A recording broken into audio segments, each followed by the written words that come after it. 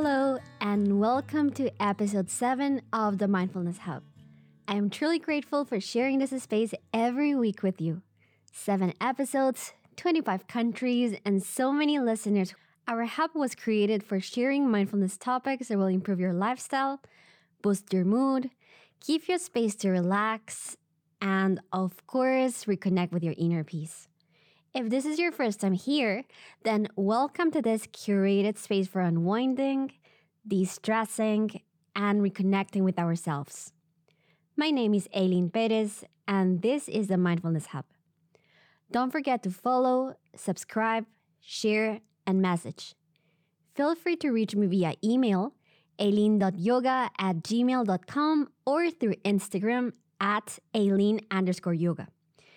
Mention any mindfulness topics you'd like me to discuss in the upcoming episodes. I'm always happy to hear what you have in mind. Yesterday, October the 10th, was World Mental Health Day. The overall objective of this date is to raise awareness of mental health issues around the globe, besides making mental health and well-being for all a global priority. That is why today's episode is dedicated to mental health. So, what do we consider as mental health? By definition, it includes our emotional, psychological, and social well-being. It affects how we think, feel, and act.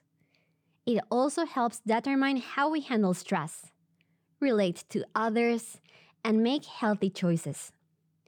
Unfortunately, mental health has been stigmatized for centuries, making the access to help or treatments quite challenging.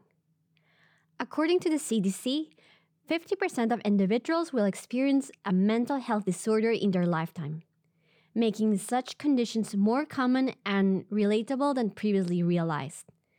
It could be a family member, a friend, a coworker, or even you. Luckily, research and improved knowledge has gradually led to more compassionate approaches over the last several decades. More awareness, more understanding, less judgment, less stigma. It is important to mention that some people still neglect their mental health needs due to external factors. For example, in some societies, mental and emotional issues are seen as less legitimate than physical issues. In these cases, the condition will be left untreated, while putting all the blame on the individual.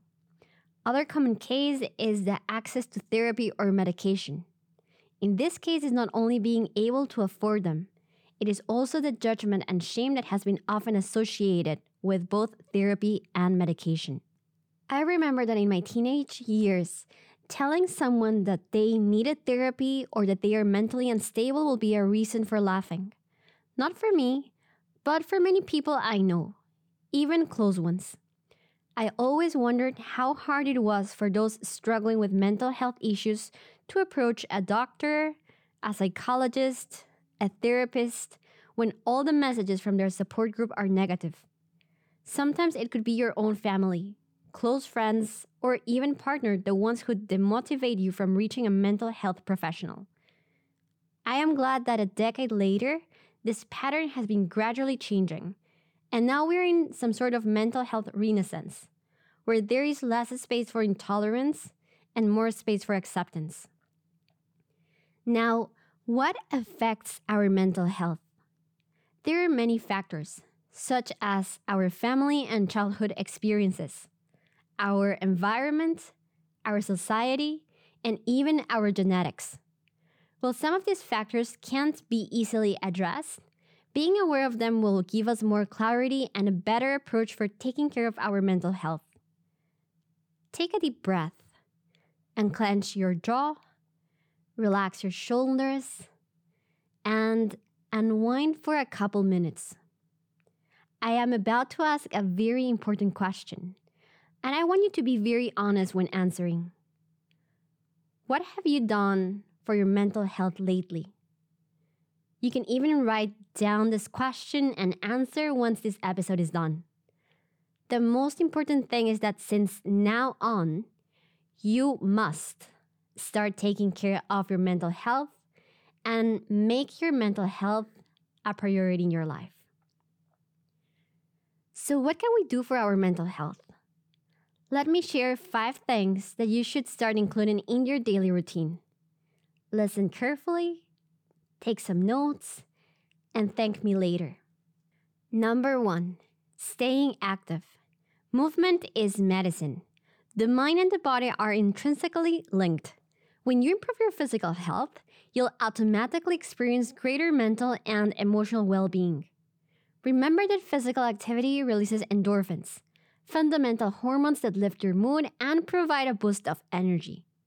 Regular exercise or activity also helps to relieve stress, improve memory, and improve your sleeping quality. I love going to the gym, running, and as many of you know, I am a yoga instructor. But what to do if you hate exercise? Well, you don't have to exercise until you're soaked in sweat or every single muscle of your body hurts. Instead, go for a walk. If you can set a daily goal of 10,000 steps, it will be even better. Both your body and mind will be very grateful. Number 2, learning how to deal with stress. And this includes every type of stress.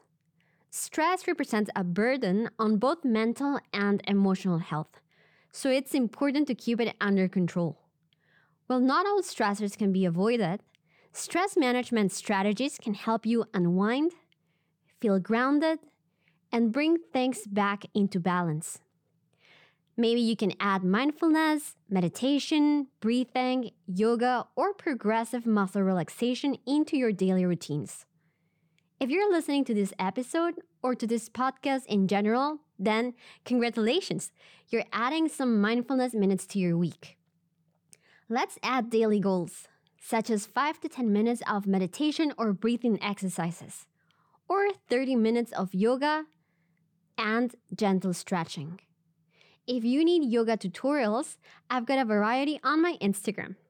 From neck and shoulder mobility to lower back pain and better posture sequences. One more thing, don't underestimate your emotions. Understanding and accepting our emotions, especially those unpleasant ones, can make a huge difference in our ability to manage stress.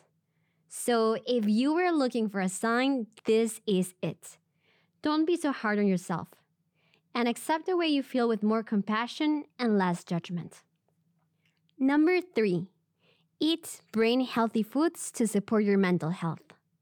An unhealthy diet can have a negative impact on your brain and mood, disrupt your sleep, decrease your energy levels, and weaken your immune system. On the other hand, a wholesome diet low in sugar, rich in protein of good quality, and rich in healthy fats will boost your energy, nourish your nervous system, and of course, improve your mood. Some foods that have a negative impact in our mental health and overall health include refined carbs, fried foods, sugary snacks, alcohol, and trans fat. If you're familiar with any of these terms, because they're probably present in your diet, maybe it's time to replace them for healthy fats, such as avocados, nuts, or fatty fish rich in omega-3, fresh fruit, and leafy greens. Number 4, take care of your sleeping quality. If your schedule and life are hectic, reducing your sleeping hours may seem like a smart move. Unfortunately, it is far from reality. When it comes to your mental health, getting enough sleep is a necessity, not a luxury. Skipping even a few hours can have an impact on your energy, mood, attention, and ability to handle stress. In the long term, chronic sleep loss can cause severe conditions on your health and outlook. While adults should aim for 7 to 9 hours of quality sleep each night, it's often unrealistic to expect sleeping once we're laying down in bed and closing our eyes. Our brains need time to unwind at the end of the day. This means it is important to reduce the exposure to blue light from phones, TV, computer, and other devices, at least 2 hours before bedtime. If you have sleeping issues, check episode number 3, exclusively dedicated to bedtime routines and how to improve your sleeping quality. And number 5, ask for help if you need it. Forget about the judgment, about the fear. You deserve to be heard. You are not alone. You will get through this.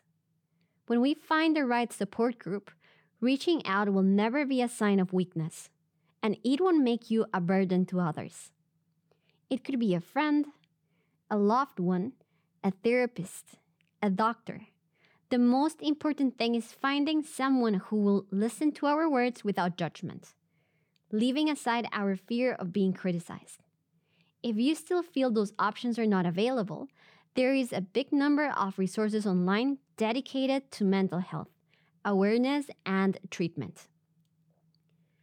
I would like to finish today's episode with a guided meditation. So find yourself in a comfortable position. It could be sitting down or lying down. And if your mind is wandering, don't worry. Shift all your attention to your breathing. Feel your inhalations and exhalations. Feel the texture and temperature of the air that you are breathing. Feel the path of the air that enters from your nose, reaches your lungs, and then comes back. Let's go more into details by feeling the gentle air touching the corners of your nostrils. Your abdomen expanding during the inhalation and contracting during the exhalation. Relax the muscles from your jaw, neck, and shoulders. Leave the worries aside and take this moment for reconnecting with your inner peace. Start feeling your body from head to toes. Feel your head, face, neck, shoulders, arms, hands, back, chest, abdomen, hips, legs, knees, and feet. Take a deep breath and repeat the following affirmations. I am safe in the present moment. I deserve unconditional love. I let go of everything that does not serve my happiness. 2 more times. Take a deep breath. I am safe in the present moment. I deserve unconditional love. I let go of everything that does not serve my happiness. 1 last time. Take a deep breath. I am safe in the present moment. I deserve unconditional love. I let go of everything that does not serve my happiness. We have reached the end of episode 7. Don't forget to follow, subscribe, share, and message.